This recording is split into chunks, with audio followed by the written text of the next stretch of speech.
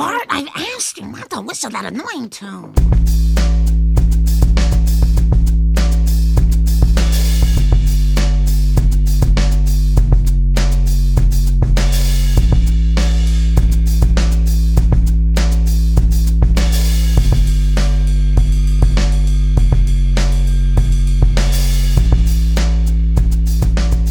Yo, everybody, what's going on? And welcome back once again to Simpsons is Greater Than, a podcast all about the cultural impact of the best show of all time. Can you guess what it is?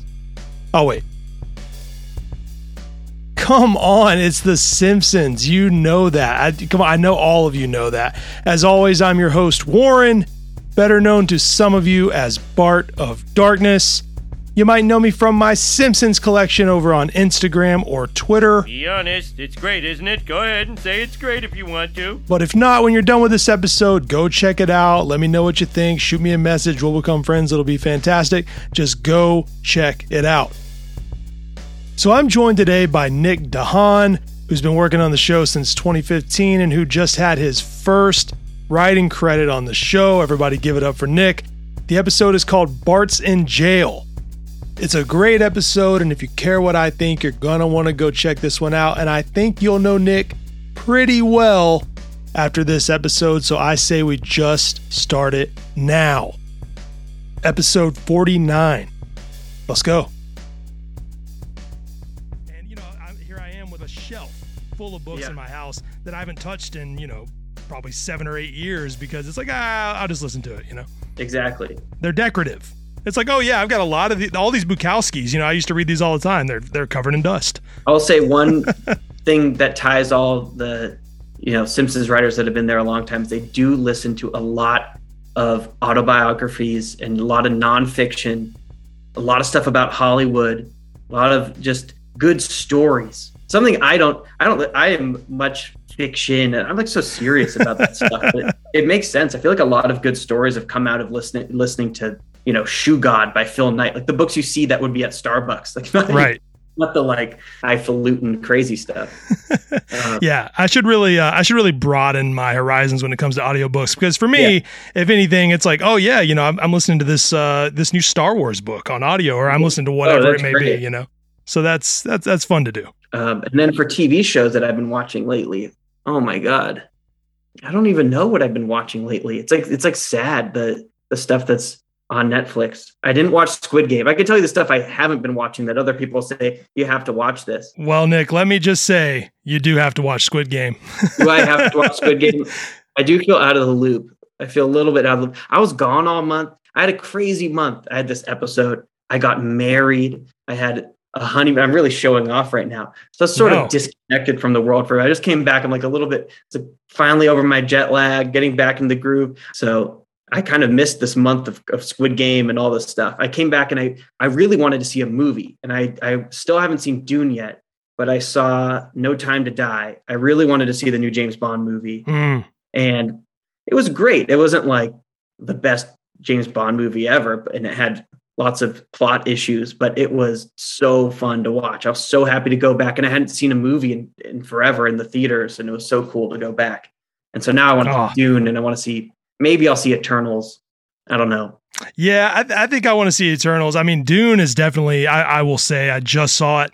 Really good. Make sure you don't go too late because it is long. And really? I would not say it's boring, but I went to a 9:00 showing, and let's just say, regardless of how good it was, my eyes were getting a little heavy by the end. But Dune, very good. Squid Game, very good. I mean, it's one of those things where everyone is telling you got to see it, which gets a little annoying. But I watched the whole thing in 2 days. It's really great. And I just want to say this on the podcast to put this out into the universe. I also watched Y: The Last Man, which before it was even done, they already said that it was, they were not going to make a second season on that network. So anyone that didn't watch that, whether or not you're familiar with the comic book, go watch that show and just tweet at anyone you can think of about making another season of that. I mean, I saw Stephen King's tweet. That was great. Good job, Stephen King. We were just talking about it because, as you know, as you probably know, we're having this crazy Cesar Mazariegos 2-parter episode coming up, which I'm personally super excited about. Shout out to Cesar, early guest on the podcast. Cesar. I love Cesar. I'm always talking about Cesar. He's my favorite. He's great. But and we were talking about it because I was trying to, I wonder if like FX could do a promo for us it was too close to the air date of it happening. It's like, we should do some weird cross promotional stuff where we're doing, this gritty FX thing. I'm just like, what FX show is even, I couldn't think of it. I know there was Legion, like FX. I couldn't think of like, what's the good prestige drama that's currently airing. I mean, I know Fargo obviously, but it's not, I don't think they have a season this year. And then we were talking about that Why Is Last Man, like, wait, and everyone was saying good things about it. And then it had just gotten canceled. That was crazy. It is so good. I mean, I somehow I missed the announcement that it had been canceled, and it happened like 2 or 3 weeks before the show ended. And I was watching the finale and I was like, oh man, I hope they've already renewed it for a second season. I look it up and I'm just like, what the fuck, man? Come on. How many times is this going to happen with a good show? And it's, they have so much story left to tell. So everybody go watch Why the Last Man. It ends on a nice place, even if it doesn't do more. It's a really cool story. I think everyone will feel like they need more of that. So definitely. It's hard for those shows to really, if they don't get caught on so quick, immediately, it's just they don't really give it a chance. It's a lot to set up. I mean, they need some time. Yeah, they need some time. Well, Nick, I say we go ahead and roll into the actual interview, because I could talk about Why the Last Man or Squid Game or Dune. Really, I could talk about that for an entire episode. Things I haven't seen, but I want to hear you talk about it. You can just tell me the plot of every episode. I'll listen. Yeah, I'll just walk Nick through what happens in every movie. That sounds like a good episode. But the way I start every one of these, a sincere question, not just a casual, passive version of the question, is how are you? Oh, I am great. I'm happy to be here. I just left our Simpsons writers' room Zoom. I saw Matt Selman looked a little confused. Where did Nick go? Probably thinks I'm at a doctor's appointment. He doesn't know what I'm doing. I feel great. It feels cool. I feel like I'm playing hooky, leaving work for more work, I guess, to talk about my favorite show and the show I'm working on. Yeah, see, I'm going to say that I take that as a full compliment to sort of dip out on The Simpsons to come talk to me. I know. So that does feel nice. And I have 2 computers. I have my work computer from Fox that they gave us during this crazy pandemic. And if I want, I could be watching both Zooms at the same time. I could see it on that computer while looking at you. You could see the script being worked on for a year and a half from now. So yeah, don't tempt me, Nick. I'll start bugging you to do that. I know. So, obviously, Nick, I wanted to have you on the show, not only just to talk to you and sort of get your Simpsons story, but for anyone that doesn't know, Nick just had his first credited script on the show. The second episode of season 33, really, really good stuff. Before we dig into that, before we get too into the episode, I want you to tell me about your journey to the show and how did you start working for The Simpsons? Oh, wow. So long ago now. I had graduated college.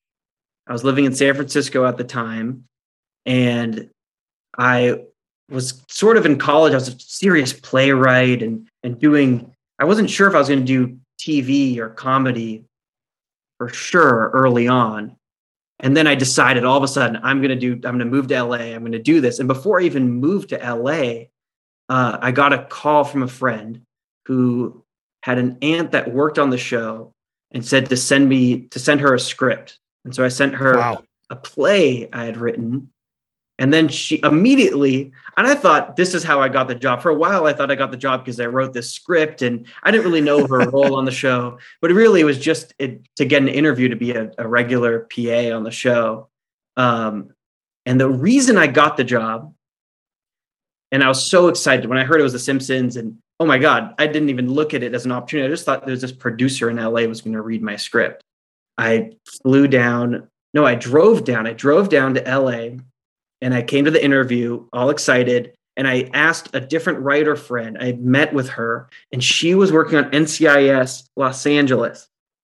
And she told me the best advice: do not show up like it's a regular interview. Do not show up in a suit. Like these are right, because I'd never been in the writer's room. And a lot of people, and you can see, and like later on, you know, I see people go to these interviews for these type of jobs. And this is my advice to you if you're listening.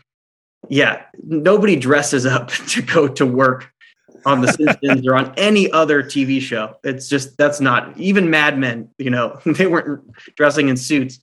It was hard for me. The idea of going to an interview and not looking professional seemed bizarre. So I think I still wore a collared shirt, you know, and I showed up and I was all nervous. And the real reason I got the job is I met with Al and historically Al gives pretty short interviews for these type of things.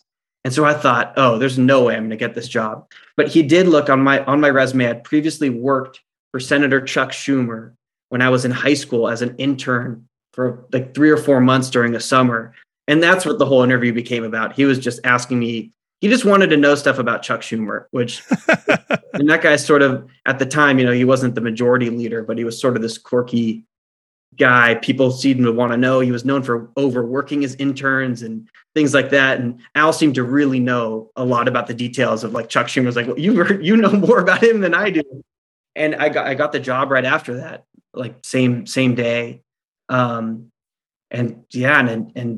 I know you probably know the history of even the PAs who have worked on the show, but I remember I sat on my desk and it's like, this is where Mike Mitchell sat, you know, and it's oh my God. And I viewed it as, oh my gosh, people who work here, even from the bottom, like they do end up, you know, doing things. And the reason, the impetus of me working there was because Jane Becker had left to work in a writer's room, and her show ended up getting canceled after a couple days. A surprise thing.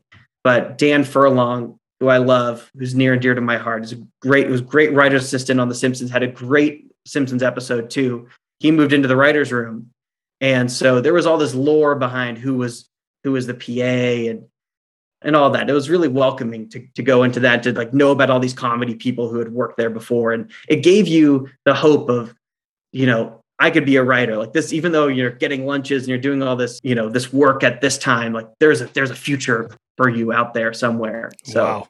So that was cool. Wow. That was very early on that you got that. Yeah. I mean, you know, it's funny you say that about the short interviews from Al, because we were talking a little bit about Cesar Mazariegos earlier. Yeah. And, you know, same thing. He told me that when he interviewed with Al, and Al, you know, the interview was very short, and Al, you know, he realized he was hired. He looked at Al like, wait, are you fucking kidding me? Because he just didn't feel like the interview went well. He didn't feel like he would get the job. So I think that is super funny. I bet at least we had some Schumer stuff to talk about. But hey, Cesar is great. That all worked out. Oh, absolutely. Yeah. You talk to that guy immediately like, oh, he knows what he's doing. So yes, Cesar is the man. I can't say that enough. Anyone that hasn't listened to that, I think it's episode 22, something like that, slide back and check it out. Yeah. He tells a great story about working in the funeral industry. So that's very interesting. Oh yeah. Get his about Cesar. His secret Twitter account about the funeral home. I love that. So tell me this. Okay. So that's sort of your journey to the show. You talked about Chuck Schumer. You got in there. When did your interest in writing comedy come from? When did that really start for you? When did you realize you were sort of funny and that might be something you want to do? I grew up in Orange County, which isn't a place that you would think of as a place that's artistic or very much like leaning towards comedy. It's more like, you know, very waspy Republicans, you know, very rich waspy Republicans. But I did go to a lot of theater as a kid.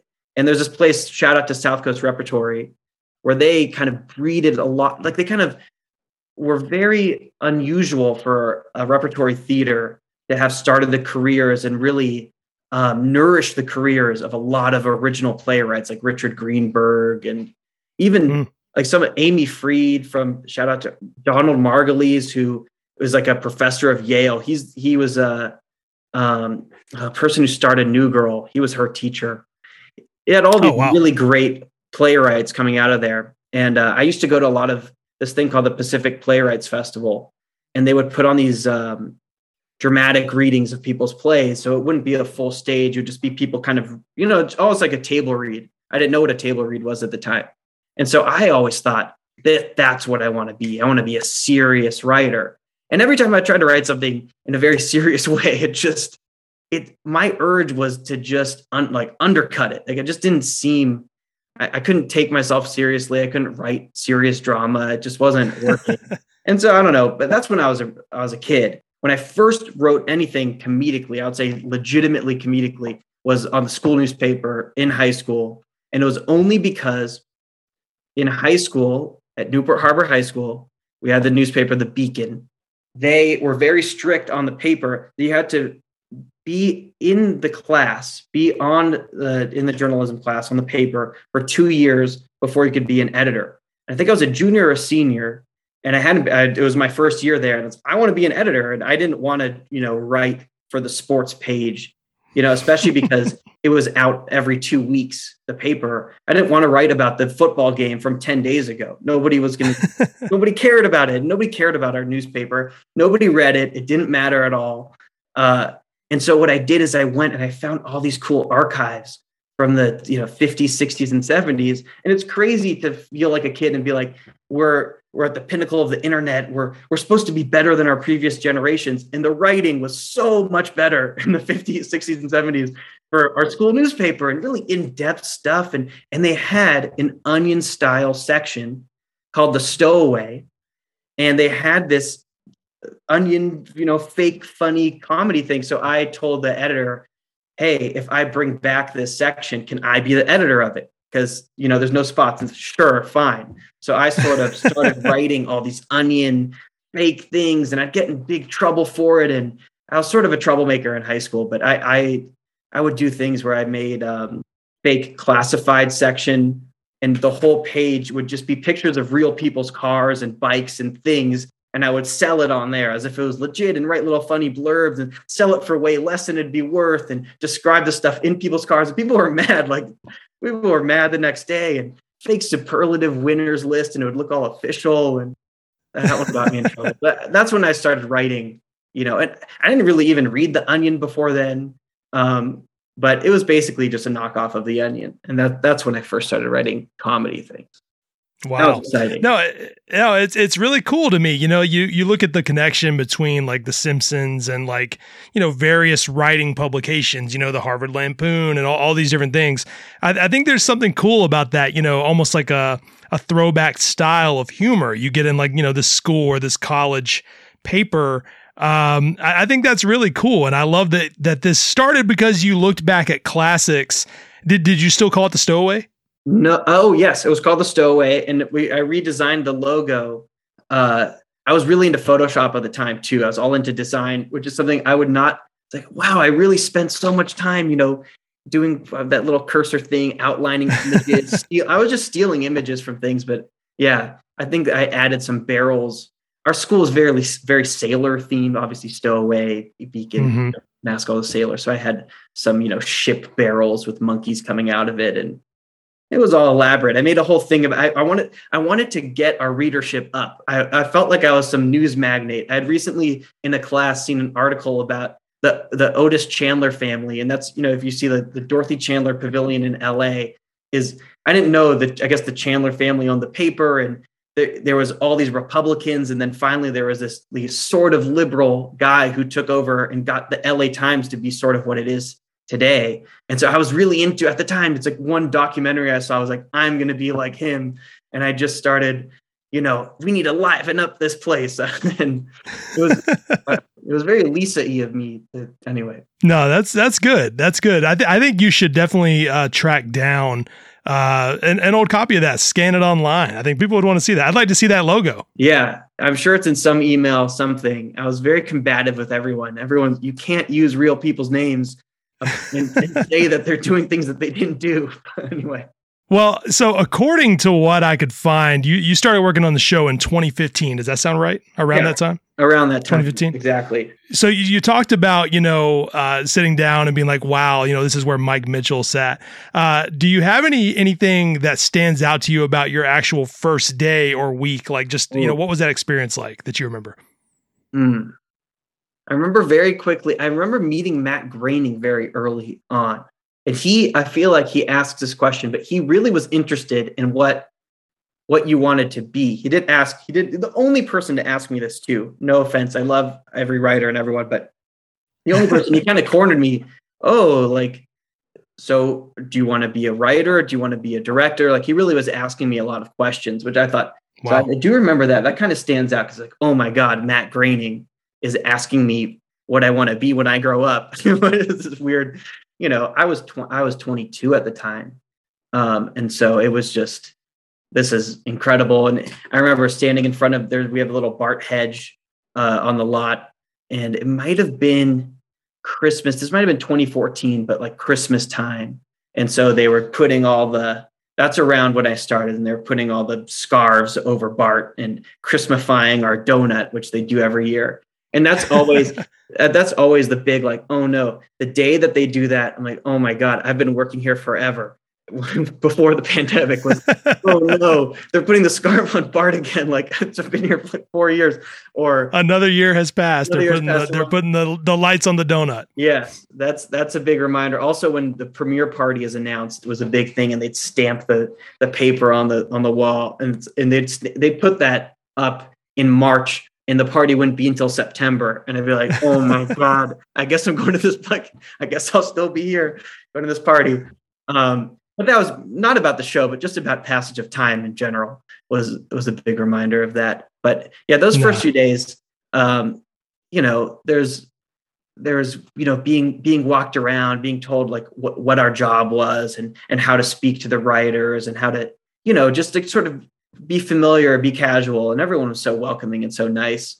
And I worked with Kate Raft, who is a great comedy writer and very strongly opinionated. And I feel like when I was 22 and we're stuck in that small office together, like a lot of my comedy came from her. Like, she's like, you know, has lots of opinions on things, lots of, you know, very put me in my place. And I think she helped me be a better, like, less of an asshole, I guess. It really like helped me navigate the world. And she very much like seemed like she was a writer, like a writer's writer. So that's sort of what I remember early on was that stuff. And, you know, of course, Selman as a personality and Al as a personality, and just sort of, you know, navigating the world. And oh my God, Jim Brooks is here today, and just all that stuff. Yeah, that's really cool. You know, and in reference to someone, you know, her helping you not be an asshole, I think we could all use that, especially when we're 22. I'm sure when I was 22, I could have used someone to influence me that way. I don't know how I got to this point, but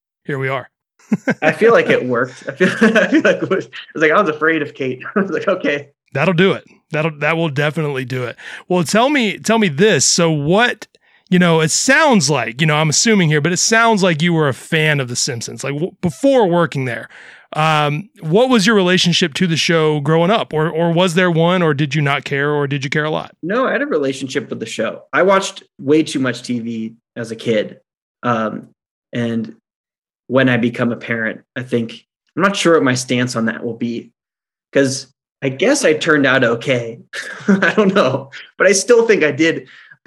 I do regret, you know, I lived by the beach and everyone was riding their bikes to the beach and swimming around. And I was too, but definitely 90% less. You know, I'm not a good surfer. Everyone was surfing where I was from.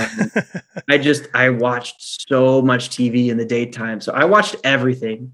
I did watch The Simpsons, but I don't think I was obsessed. I wasn't obsessed with the show. I really appreciated the show and I liked the show. I at the time I was watching Futurama too. I was watching a lot of South Park. People at school would talk a lot about South Park. So I was at the time of the guys, was a lot of people making fun of each other based on that and sort of taking South Park the wrong way, which was to use the stereotypes as the joke, even though this, you know, that classic teenager way. I think you're a little bit younger than me, based on what I saw online, but if you are, you know, late 20s, early 30s, South Park was unavoidable at school. Now, obviously, you know, kids talked about The Simpsons, kids talked about Futurama, but South Park, you know, for better or worse, made a huge impact on a lot of kids. You were going to hear those jokes the next day. Yes.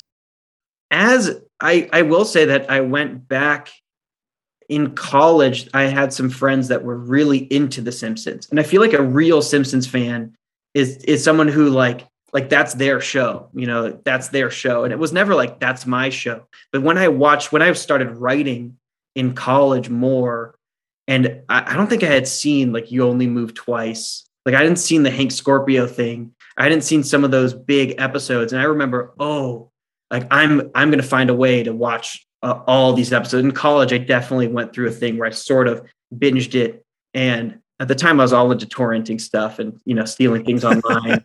I was binging. Tons of shows. That's why I appreciate that. Steal That episode too, is a great episode talking about that Stuart Selman episode that they did.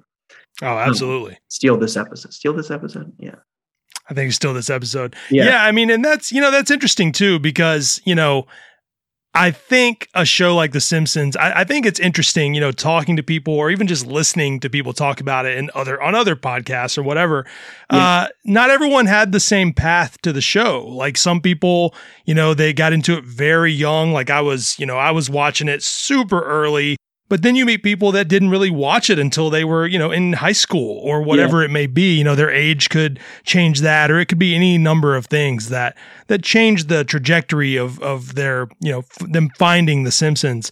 But I think it's interesting, and it's a testament to the show that people will find it late in life or whatever point, and it still means something to them. So that's a whole other conversation. Definitely. One of the big moments for me working on the show, I was a huge Seinfeld fan as a kid. That was on TBS nonstop and all those things. Oh, yeah. I would watch that in the daytime, just one after the other. So meeting Tom Gamble and Max Prost was like insane of a moment for me. But I would say I've watched 500, at least 500, 550 out of the 720-ish we've done. I don't know what the gaps are. There's even gaps in the early seasons, but like, oh my God, I definitely have my favorite episodes, and I definitely, love the show and know each writer who did what, and Swartzwelder. And before writing my episode, I read Cartridge Family, which I read the outline that Swartzwelder did. That's like insane. Just Homer's Got a Gun and it's just basically word for word. It's actually a terrible example of something to read before writing, because it just totally discourages you that in outline form, you can have that many fully formed jokes, which is not really how you should do. Like if I could, I would do it that way, but it's not really how you should do an outline.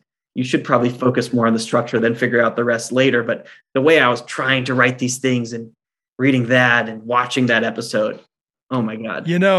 If I would say one of the things I get messaged about the most on Bart of Darkness, and I love when people hit me up about this sort of thing. They ask me like, oh, who's your favorite writer? What's your favorite episode? Whatever they may ask. But one of the things that I get sent all the time is just, stuff about John Swartzwelder. I mean, I think you cannot name a writer that has resonated with more people across the comedy spectrum than some of those John Swartzwelder scripts. And I mean, come on, what a genius. Anyone that hasn't read that New York Times interview, that is one of the funny, you could not script a funnier interview than that real interview with John Swartzwelder. It is incredible. And it's weird too, because I would realize I liked a joke in a more modern TV show, like more modern, I guess like 30 Rock. There's this really funny joke in 30 Rock where Jenna Maroney sings Tennis Night in America. And she sings this whole ballad as if it's like Monday Night Football theme song, but for tennis. Oh, yeah. Like Tennis Night in like a very country ballad. And then, you'll watch like a Swartzwelder episode from, 15 years before that of just like hyping up soccer in that way. And you're like, oh my God. Like, I would put so much, like, this is the first time I've ever seen this type of joke. Like, oh wait, the Simpsons really did this 15 years. I mean, I'm not saying there was copying involved. I'm just the jokes I appreciated, I didn't realize existed in this show I hadn't seen all the time of. I was just a little bit too young to really get all that stuff when some of those episodes were coming out. Totally. And then now, oh my God, now I'm a fan. Then I went back and working on the show and working so closely, there's a lore about episodes when you're working in the writer's room about, episodes from 10 years ago and everyone's talking about different things. And so I watched all of the Selman episodes that were show run by him, and Food Wife is one of my favorite episodes. And, you know, some of those episodes, I'm like, oh my God, like the show still is amazing. Oh, yeah. And you can, you know, I think it's a testament also, you know, we talk about you see a certain kind of joke in a show and then you realize the Simpsons were doing this like this long ago, whatever. I always say, you know, you can draw lines back to the Simpsons. Some of the funniest stuff that you've ever seen or heard or whatever, you can often trace it back to the Simpsons. I heard, you know, a recent guest say this, and I think it's great. He said, whoever you think the funniest person on earth is, they think the funniest thing on earth is the Simpsons. And I think that is really true. And I mean, you see examples of that across the board. I think what you're saying is a perfect example of that. It was fun too. When I was just in Italy, they played the Simpsons nonstop, and it just said Simpson and then Griffin after in Italy, and all the TV. And I didn't realize for a while that on the remote of all these hotels, you can change from Italian to English. So I was watching in Italian for a while, and all the signs are in Italian still. I actually didn't know they changed it over. I didn't know they changed the signs too. Maybe only some premier countries have the ability to actually change the sign. But oh man, I saw some Scully era ones that I had never seen before that were so funny. And I hadn't seen the one where, you know, Homer ends up as a missionary on that island and he's chased off by PBS. I was been thinking about that the past 2 weeks, about when the Teletubbies laser Homer. You know, I say it on here all the time, but it's a very pro Mike Scully podcast. I think his era is, you know, not without its problems, but some of the best. I love Mike Scully. He also wrote my favorite episode of the show, Marge Be Not Proud, but I've said that a million times. Everybody knows it. Mike Scully fucking rules. Nick, so I want to get into your episode. Let's talk about Bart's in jail. The second episode of the current season, number 33. Season 33. Yeah. Not number 33, season 33. Just incredible. So people who listen to this podcast or follow me, they know that I advocate for modern Simpsons. I advocate for all eras, although I acknowledge, you know, peaks and valleys, whatever. It's been on for over 3 decades. But all of that aside, no matter what you subscribe to as far as your fandom, this episode is just fucking good. I really, you know, I've watched it. I watched it again before talking to Nick, and it is hilarious. I challenge anyone to watch it and not laugh several times. What was it like to work on this episode, Nick? Oh my gosh. A dream to work on a Simpsons episode, whatever the episode was going to be about. And I had known I was going to write an episode for a long time at that point before we went out and wrote it. And then the pandemic happened, and we were sort of pitching around other ideas for the show. And the best part of this episode is that everyone has a story about getting scammed or having a family member get scammed. So it didn't seem like as original that this actually happened to me, because it happened to, sadly, thousands of other people where their grandma gets a phone call. But this episode did happen to me, where my grandma thought I was in jail in Las Vegas and had to, you know, skirt around who to call or who to talk to. And you know, she finally realized she could call my cell phone and ask, but it's still to this day, like, you never know if you trust, like, maybe she did send money. I don't know. She claims she didn't send any money over, but you don't know. But the impetus of this episode, I'm going to start there instead of starting with how it felt to write it, because obviously it felt awesome to write a Simpsons episode. Sure. Was, I think, Rob Lazebnik, this happened to his father-in-law. And he came in and sort of just told the story. And Selman seemed to be really into this, scam, grandpa gets scammed. And we had sort of on the whiteboard right before the pandemic, kind of had these like notes about the scam episode. And it kind of went in the direction more about those people on YouTube who scam the scammer and, you know, really like kind of hold them on the line and do those things. And it was sort of like, it was even more retribution or revenge. And I always liked that idea, and I always liked that idea of that episode. And I was talking about, oh my God, this happened to me, and this is what they said, and they knew personal information about me, and it was so shocking. I was like, wow. And I'm super into Frank Abagnale, who is the guy behind Catch Me If You Can. And so he had come up with a book called Scam Me If You Can a couple months before, and I had seen it on Audible. I had seen some of that stuff, and I was listening to this AARP podcast at the time called Scam Watch, and it just tells real stories of. It's actually not. I wouldn't say it's super helpful if you're an old person to listen to it. It's sort of like, to me, it's super helpful as a writer. Because like, oh my God, I can't believe that scammer. Like, I can't believe how sophisticated these scammers are. But I was listening to that, so I was super into the idea. When we were working on, and someone had said like, Nick, you can write an episode, and we were talking about it. Pandemic happens.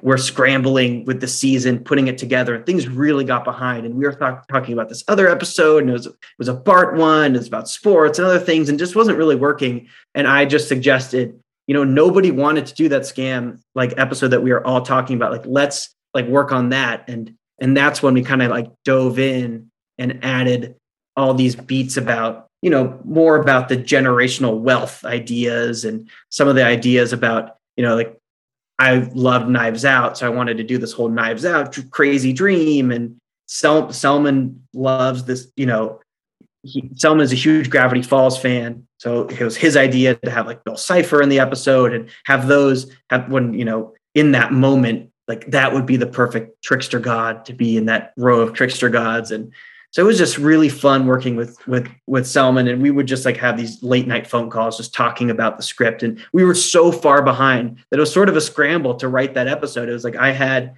usually have 2 weeks off, and I had this table read is in a month. Like we need to he's like, you need to write this. And it's like, oh my God. So it was sort of nerve wracking, and I kept doing, I kept going to the lot. Like I felt like I needed to focus. I need to go to the lot. Like I feel weird being at home. I need to go back to my office at work. And I would go slept to work, and I'd see this like capsule of our lives of March 2020 still there. All the calendar, all our food report, expired. And so it was a weird element. Like I'd be alone in the writer's room writing parts of that episode. When the cleaning staff would come in hazmat suits and spray everything down every night as if we were still working there. They did that every single day. Wow. Anyway, so that's what it was like. It was really, really bizarre and fun. And I was just trying to write as many jokes. I thought for some reason the success of a first draft is as many jokes staying into the episode versus story making sense, which I think story making sense is probably more important. But that was my goal. My goal was definitely joke driven. I mean, I gotta say, I think it is full of jokes. And I think, we were talking about this earlier, like how it does have, vibes of like a classic era episode because it is very joke dense. And I think the story makes sense. It's a little ridiculous in a great way. I think, you start right at the top where the whole setup of the scam, and you see all these people like in, they're sending all these people in this room, sending wires and all.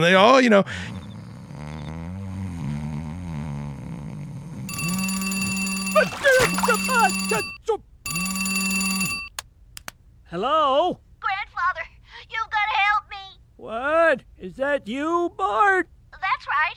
It's me, Bart. I'm so scared. I'm in jail. Jail? Please don't tell my dad or mom. They'll be so mad. The policeman needs to talk to you. Sir, your grandson is in big trouble. No, not Bart, my little angel. He was arrested for vandalism and shoplifting, sir. Yeah, that sounds like Bart, that little devil. If you don't send his bail money in the next 90 minutes, he's going straight to the downtown juvenile detention center. Grandfather, help me, please. Don't worry, Bart. Just tell me what you need and I'll do it. Your grandpa loves you. I need to wire some money to an overseas account to bail my grandson out of an unnamed jail. Fill out this form. I didn't know my little Emma was in Colombia, let alone working as a drug mule. I'm just so thankful the Russian secret police will accept the title to my Lexus. Like that is so funny. Yeah. So right away, it's just hitting you with something familiar because now, you can't, a day doesn't go by that you don't get some email scam or, it's time to renew your car insurance. Everyone gets these phone calls every day. So I think it is, current and relatable, but also packed with jokes.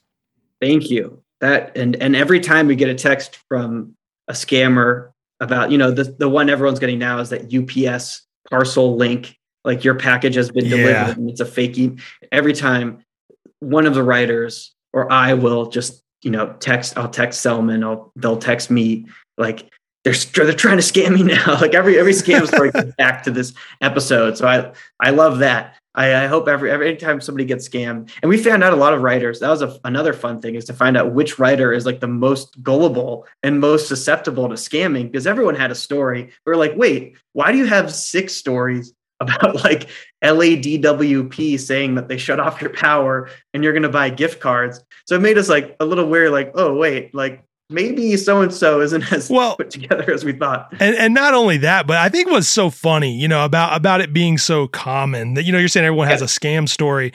I've never personally fallen for one. You see them a lot in email, and like you can normally spot it because the email doesn't make sense or there's misspelled words or whatever. If you really take a look, you can normally catch it.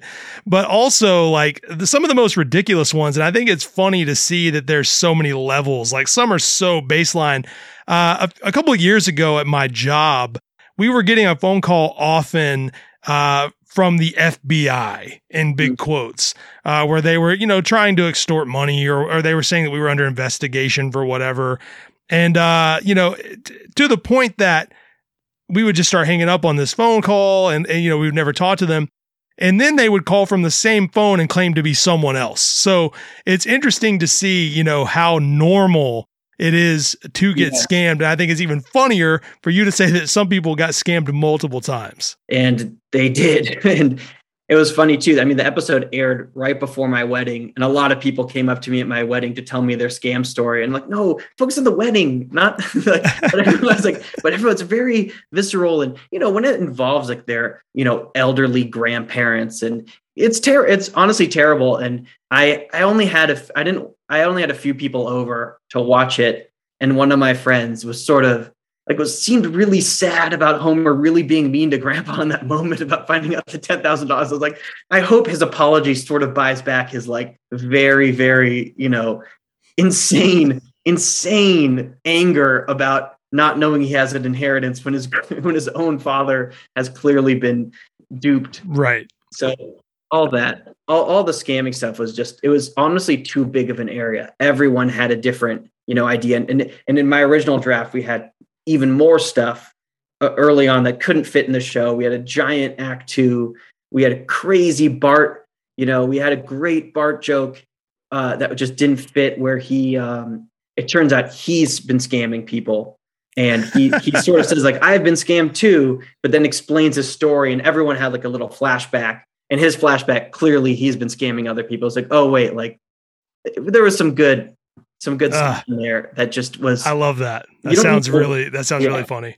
Yeah. Well, I'm curious to know, like, what, you're talking about hearing these stories. What is the most egregious one? And I know you said that, like, there was a scare with your grandmother. I'm always telling my mom, like, hey, if you get a weird email or a weird phone call me before you do anything. Like, if something sounds weird, let me sort of get the details. But do any stand out as just like, I can't believe you fell for that? All of them that is of people who aren't like 75 or older, to me, seem like, I can't believe you fell for that. For some of them, for especially the one, like anytime you're going to be buying gift cards, I just think come on, like you're an adult, like there's something fishy. Don't buy, right. Like, your power service doesn't accept gift cards. But some of them in reading, and I read a lot about these scams. They like, you kind of get why people fall for them. The more elaborate ones are more like con men style things.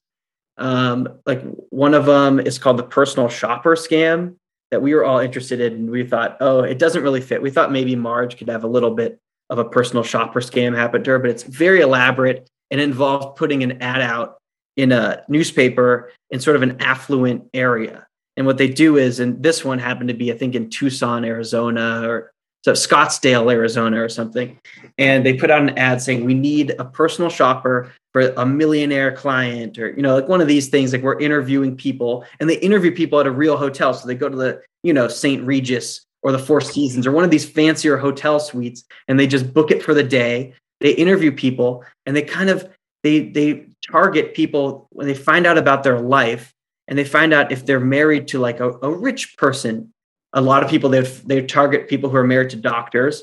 They'd send them a check for a huge amount of money. And then after they'd send the check and they would cash it, there was some complicated thing where they said, "Oh, we're so sorry. Or he's moving back to Monaco or some fancy area, like he doesn't need the clothes anymore. And like, can you, like, while it's, they didn't know it's still pending, like, can you send us back the money?" And so they send back the money, and then the check wouldn't clear, and now they're out. And the big key is, I guess they don't, usually banks kind of put a hold on transferring funds if you don't have like a ton of money in your account. So they targeted these people who are married to, or just like, just had more money.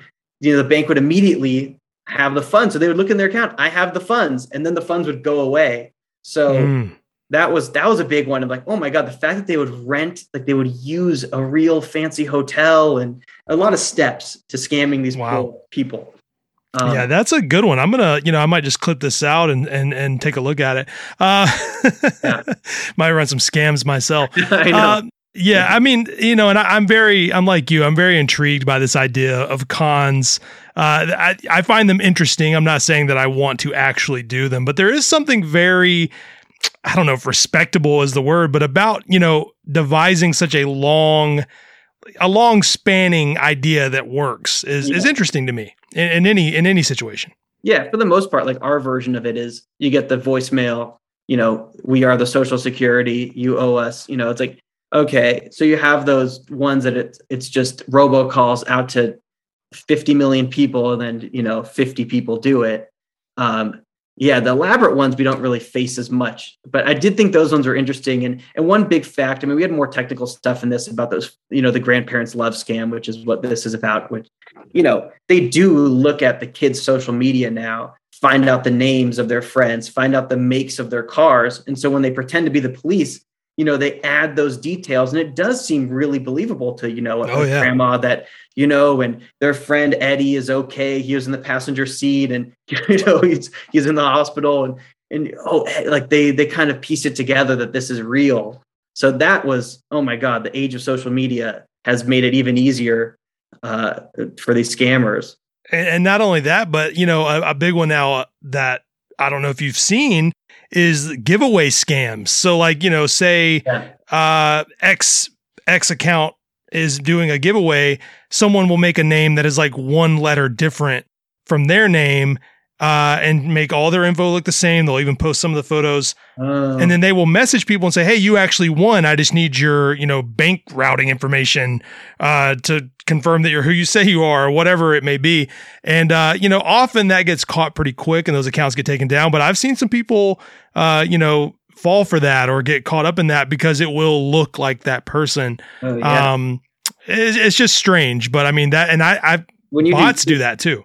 When you do your like giveaways for all this merch you do, are some people a little bit like afraid to give you information? They're like, there's a little bit of like, wait, is this legit? Like, I don't know. I am lucky that I have somehow, at least to my knowledge, as I'm saying this, there's probably like 50 accounts that have been doing this secretly to me. Yeah. But I don't think I've ever been spoofed somehow. Yeah. I haven't seen, maybe it's because the name is, there's no spaces in it. It'd be hard to make a version that looked, not suspicious. But I don't think anyone's done that to me, but I could see people being like, I have had people say like, I'd rather not give you my home address in a DM for whatever reason. So do you have an email I can send it to or whatever? So, people do get a little weary. Social media, for all that it's good for, also sort of sucks. So it's tough to navigate that, especially if you're, trying to do a giveaway. I did one back in October. And I was a little worried about that because I've seen it happen to a lot of people, Bill Oakley, other friends of the podcast, that are just like trying to do a fun giveaway and there's someone trying to rip off their followers. So It is interesting to see that. It's weird.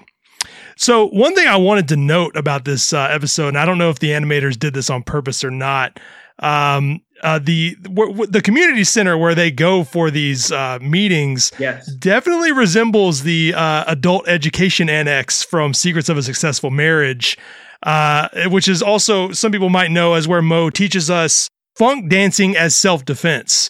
But it definitely looks very similar to that place. I'm going to choose to believe it's the same place. It might be. I know early on, I wanted to ask for more pulls from episodes. And if you did notice, this show does have a lot of Simpsons library music cues. That was a big thing we wanted to have, like to feel that classic feel, was to find those. I mean, there's great other music. I mean, I thought they did an amazing Knives Out style thing for the music underneath. I'm like, oh man. So I was so happy about that, because early on I just stole the Knives Out soundtrack and just put it under the animation before they did any of the music stuff, just for me. They're like, this is how I want it to sound, just for me. I didn't even show, and I was like, oh my God. And they just like had it ready. You know, they kind of felt out, they know those whodunit things. But some of those, you know, those, I watched so many older episodes and just like listened to those. I like big establishing shots. I felt like earlier shows, since they had 24 minutes versus 22, they had like maybe an extra second on those establishing shots, which kind of added more to the music of those music cues. So I did ask for a lot of like old pulls of that. I asked for a lot of old pulls of animation and characters and things. So maybe they did take that. I know we spent a lot of time on the design of the post office. Just was very particular about like it not being too fancy of a post office. We were very into that. I don't remember the design of the scam center. It looks very similar. And also anyone, you know, he's talking about the Knives Out parody. Anyone that hasn't seen this episode, if you like seeing Homer drawn, you know, as multiple, you know, genders and just characters, that scene is incredible. And also just the read of, and because I'm a moron, I gave my money away to, it's very, very funny. That's one of those great jokes. That's one of the things that I made so many notes about, is like, there are multiple jokes in this episode that I think are just laugh out loud funny. And I like hearing that you wanted sort of that, you know, classic pull, those big establishing shots. I like hearing that. Yeah, it was fun. I felt like I had a lot of free reign. I had a lot of lack of time to really like redo things in a way. Like it just sort of happened. We had the table read and it was just sort of quick. The turnaround was so much quicker than our other things. We were just, that whole last part of the season, I don't know, something about COVID really, like I don't know, everything felt slower. We just felt behind on setting up our stories for that season, you know, and it all turned out amazing. I mean, and also we had the Fargo thing, I think was really like close after mine. And so that was like this big giant behemoth of writing that I remember Cesar, I think he missed like the beginning of all the rewriting of my stuff because he was out doing, and I was shocked. He's so fast. I think he wrote those 2 episodes in the same time it took me to write the 1 or something crazy like that. So I was like, oh God. Wow.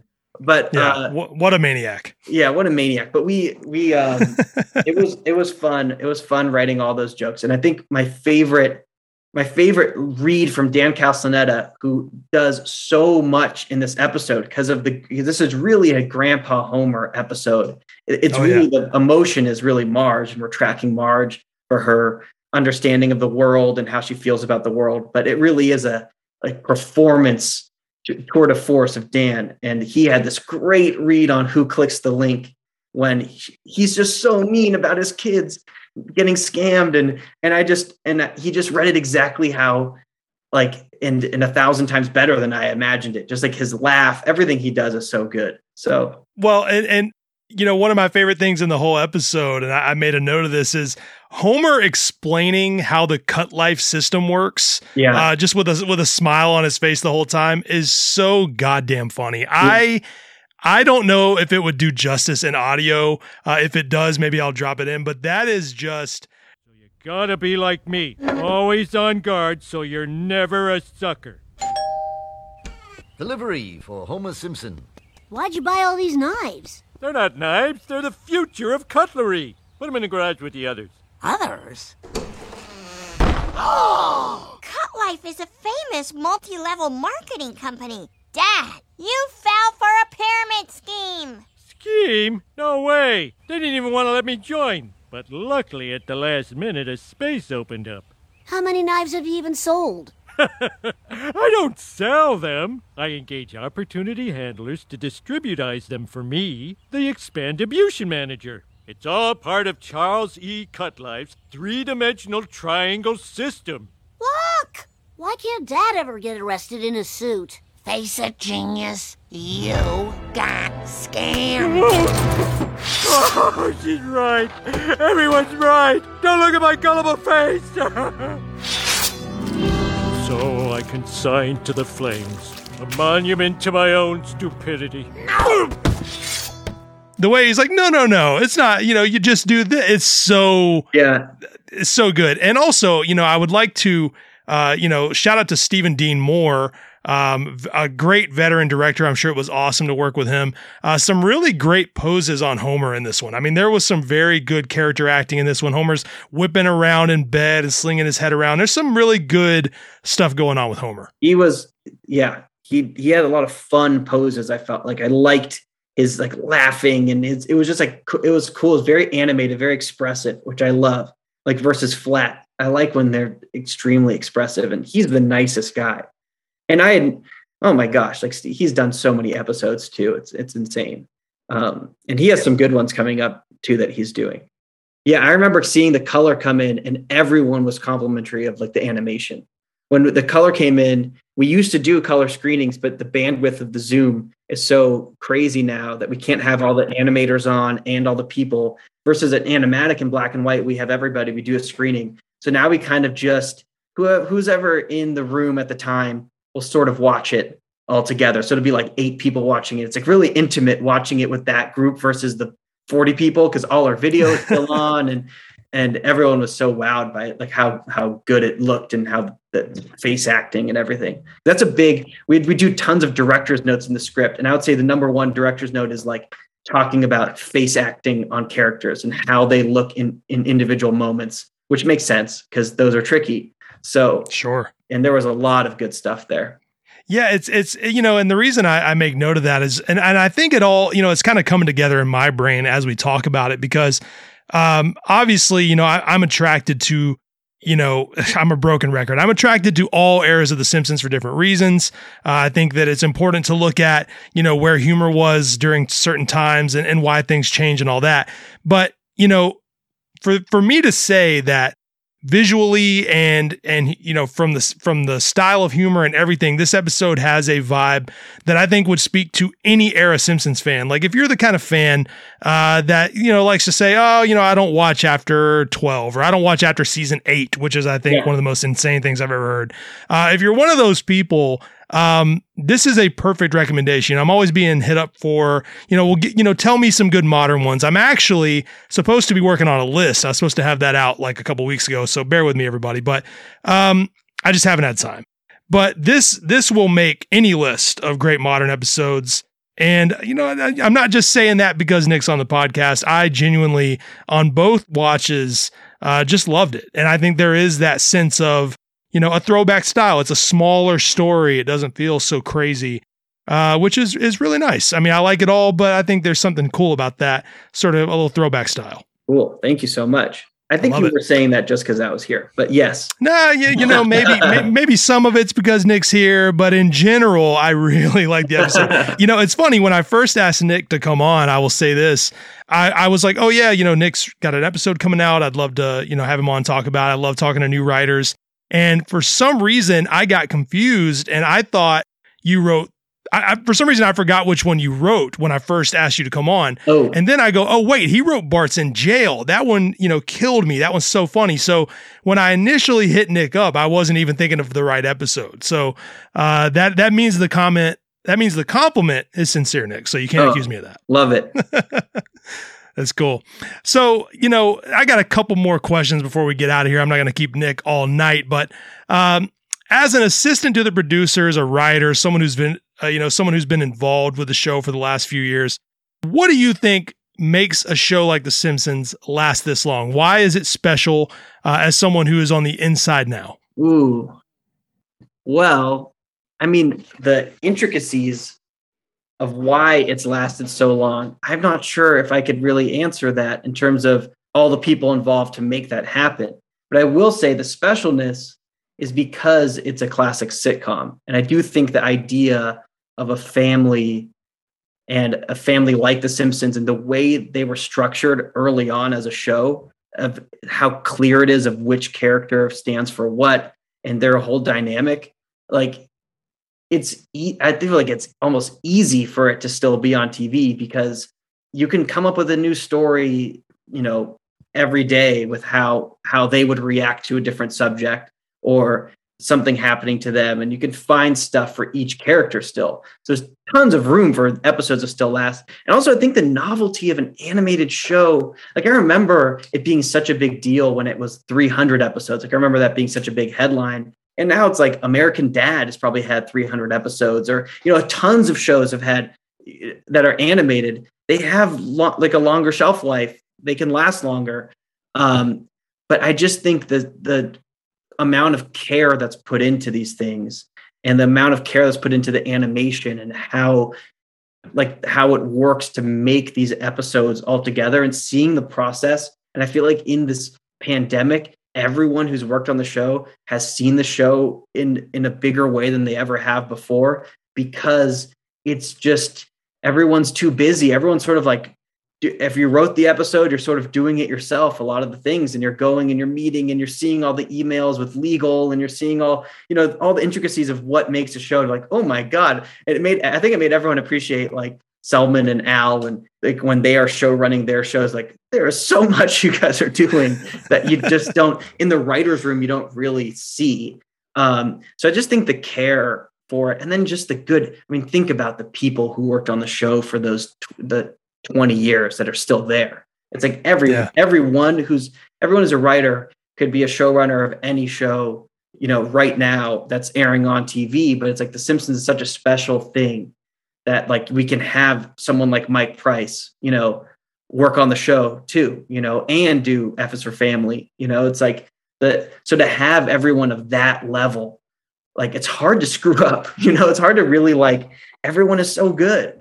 And as been doing this for so long, like they breathe the show. And that was my first, like working there. I was like, oh my God, everyone, it's so natural. And I was shocked to see people like pitch a whole page of an episode. Like that was the biggest thing, is I guess I never knew about TV. Just, it's more spoken than really written in the writer's room.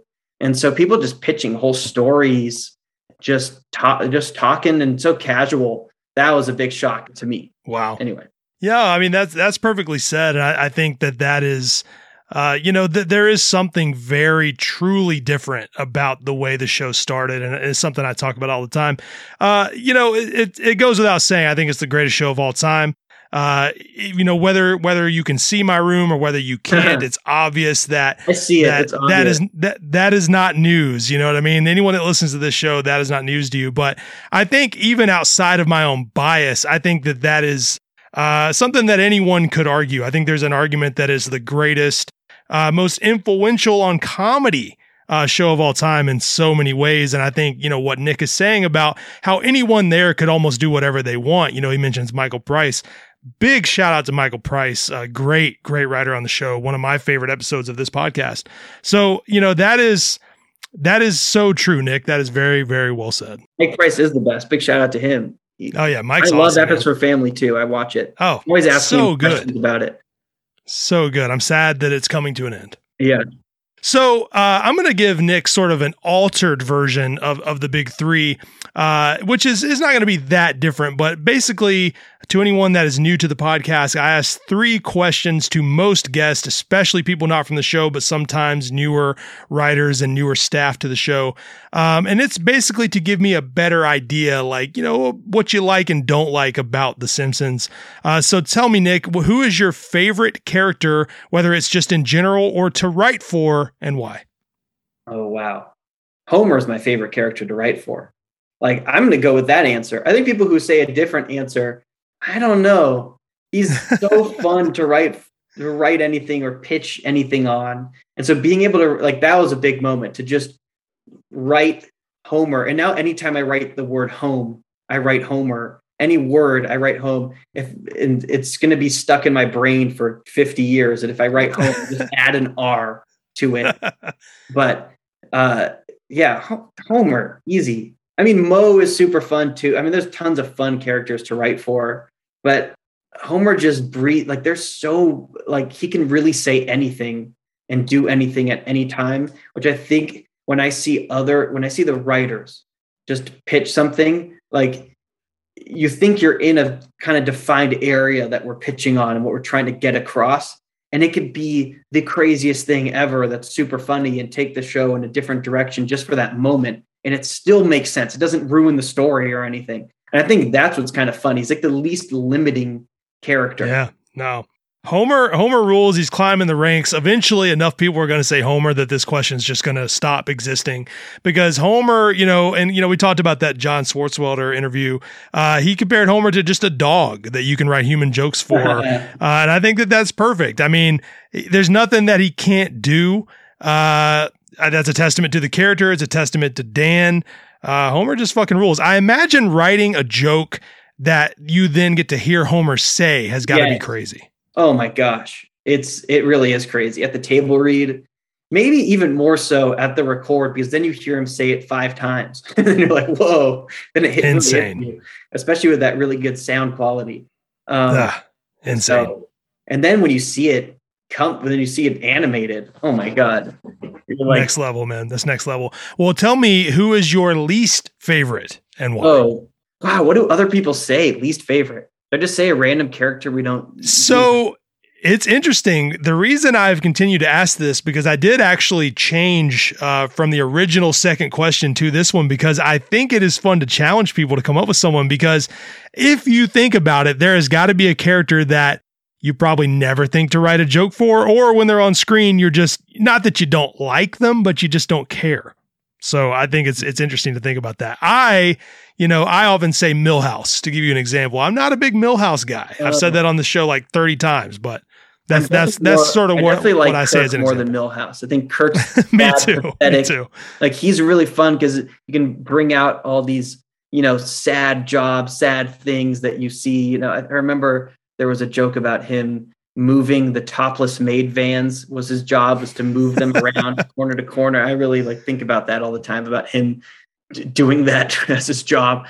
But Milhouse is fine. I guess maybe for me personally, not that I'm writing all these characters all the time, but in the room, especially when we work on scripts with Flanders in it, I just don't feel like I can get that energy of the howdly doodly and the rhyme. It's hard and some people are so quick.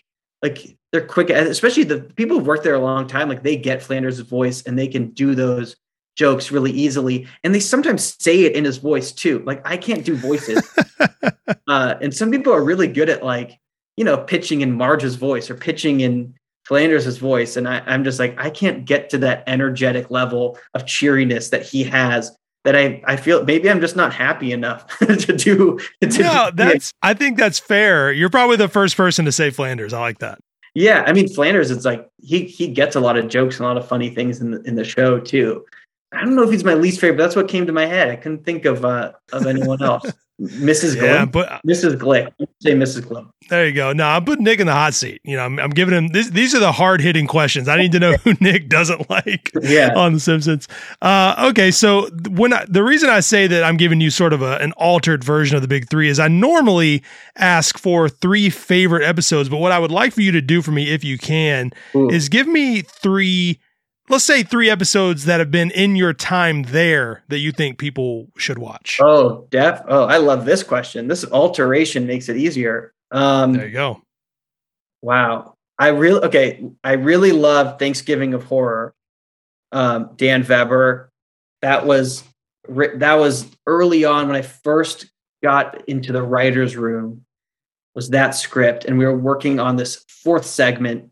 And it was a huge script. And I remember when the people from Black Mirror came in, and that one is just awesome. And my favorite thing about it is the Agabalipto segment and the table read, everyone speaking in turkeys. We were so nervous of how it would go. And everyone hearing Dr. Hibbert do his chuckle in a turkey voice. And the way it was animated, it's just, I love that episode. Everyone should watch that.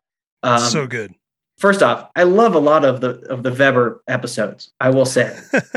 I'm not going to put this on my list, but Bart the Bad Guy and The Last Bar Fighter are great ones. And Bart the Bad Guy I love too, because I'm a big Marvel fan, and I bought the Marvel Encyclopedia, and I got the Russo brothers to sign it, Kevin Feige to sign it, and it's if anyone wants to go onto the Fox lot and steal that. We had it's still like it might be on my desk still.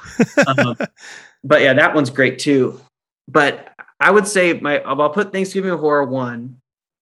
I'll put, okay, I don't remember what this was called. The Manicheck episode is what I'm going to call it. What's it? The Home is where the art is. It's something funny like that. Homer. Yeah. That one, I like the opening segment, and I talk about long establishing shots. That one is so funny to me, is that I think it must have been Selman's idea. Somebody noticed that from those classic Columbo episodes, they have these crazy 15-second establishing shots of just his car driving up to the house. And I thought it was so funny. It was so jarring in a Simpsons episode to see these like 15-second long establishing shots where you're just watching a car go up a winding road. I just like love the parody of the 70s Polish detective insurance guy. I love that episode. And I don't know how much love that one gets. That's a good one. I'm also blanking on the name. I think that is what it's called, but I'm drawing a total blank. Yeah, it's like Home is where the heart is. And then I'm going to say this one, I'm not sure how much the internet loved this one, but I loved The Intern, Mike Wegman, Michael Rappaport. And that was the first joke I ever got in a show, was on that script. And so I remember that a lot. And it was a joke that kept almost getting cut. So I remember like every time it'd be an animatic or a color. It's like, this joke it totally could be cut from the script and you would never notice. It wouldn't change the story. It wouldn't change anything. It's like the perfect cut to save time. And it just was always on the chopping block, but it made it. And I think about that episode a lot. And I love that the song Let the River Run plays at the end from Working Girl. And just when Michael Rappaport, when he's his character and Fat Tony has the gun to his head and he says, just do me already. Like he's just like, totally agreed to just being killed. Just kill me. And I just love, I love sports references too. And there's 1,000 weird New York sports references in there. And I love that episode. Yeah, I can also say I don't know how much the internet loved that one, but I got a lot of laughs out of that one. It is an absurd story, and it sort of relies on Homer being this celebrity to a guy, which feels sort of odd. But also, anyone that thinks that stuff is weird, let me remind you all that Homer went to space. So they can do whatever they want. I think seeing this new character you haven't seen before could be a little jarring at first. Just like, who is this guy who's funny and skinny? And anyway. Yeah. I like the character design on him. I like that episode a lot. That's a great list. And Thanksgiving of Horror, I will say, I'm not sure if this episode will drop before or after, but I might be doing something about that for November. So keep your eyes peeled. I might have an episode about that episode. I love that one so much. Also, the poster that Bill Morrison did for that. Big Bill Morrison fan right here. That poster is fantastic. So great episode, a great list. More posters for more episodes. I also love about that episode's fake credits, and I love fake credits. Halloween, like any chance of fake credit names, I go crazy for that. And then everyone should watch Serious Flanders. I would put that on my list if it aired yet, but that one is going to be insanely good. By the time you're all hearing this episode, I think that one has dropped, and I am stoked. I mean, the trailer is insane, and I think it's going to be really, really awesome. Yeah. I love a good two-parter, so I'm all for that. It's going to be great. Going to be great. Well, Nick, I mean, honestly, man, I could talk to you. I could just pick your brain for Simpsons knowledge all night, but I'm not going to do that. I'm going to let you get out of here, but I want you to tell everyone where to find you, where to follow you on Twitter, Instagram, whatever, anything that you want to plug or shout out, please.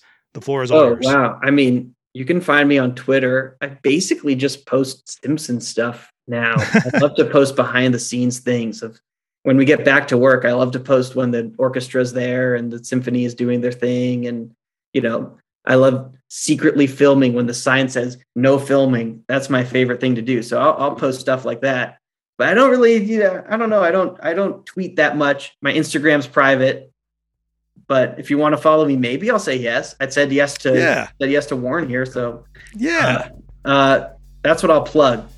And I'll plug Serious Flanders, which I plugged 2 seconds ago. Watch it if you already haven't. Watch it. Watch all the episodes that Nick suggested, you will not be disappointed. He's doing some of my job for me because I'm slacking on that list. But Nick, thank you so much for coming on, man.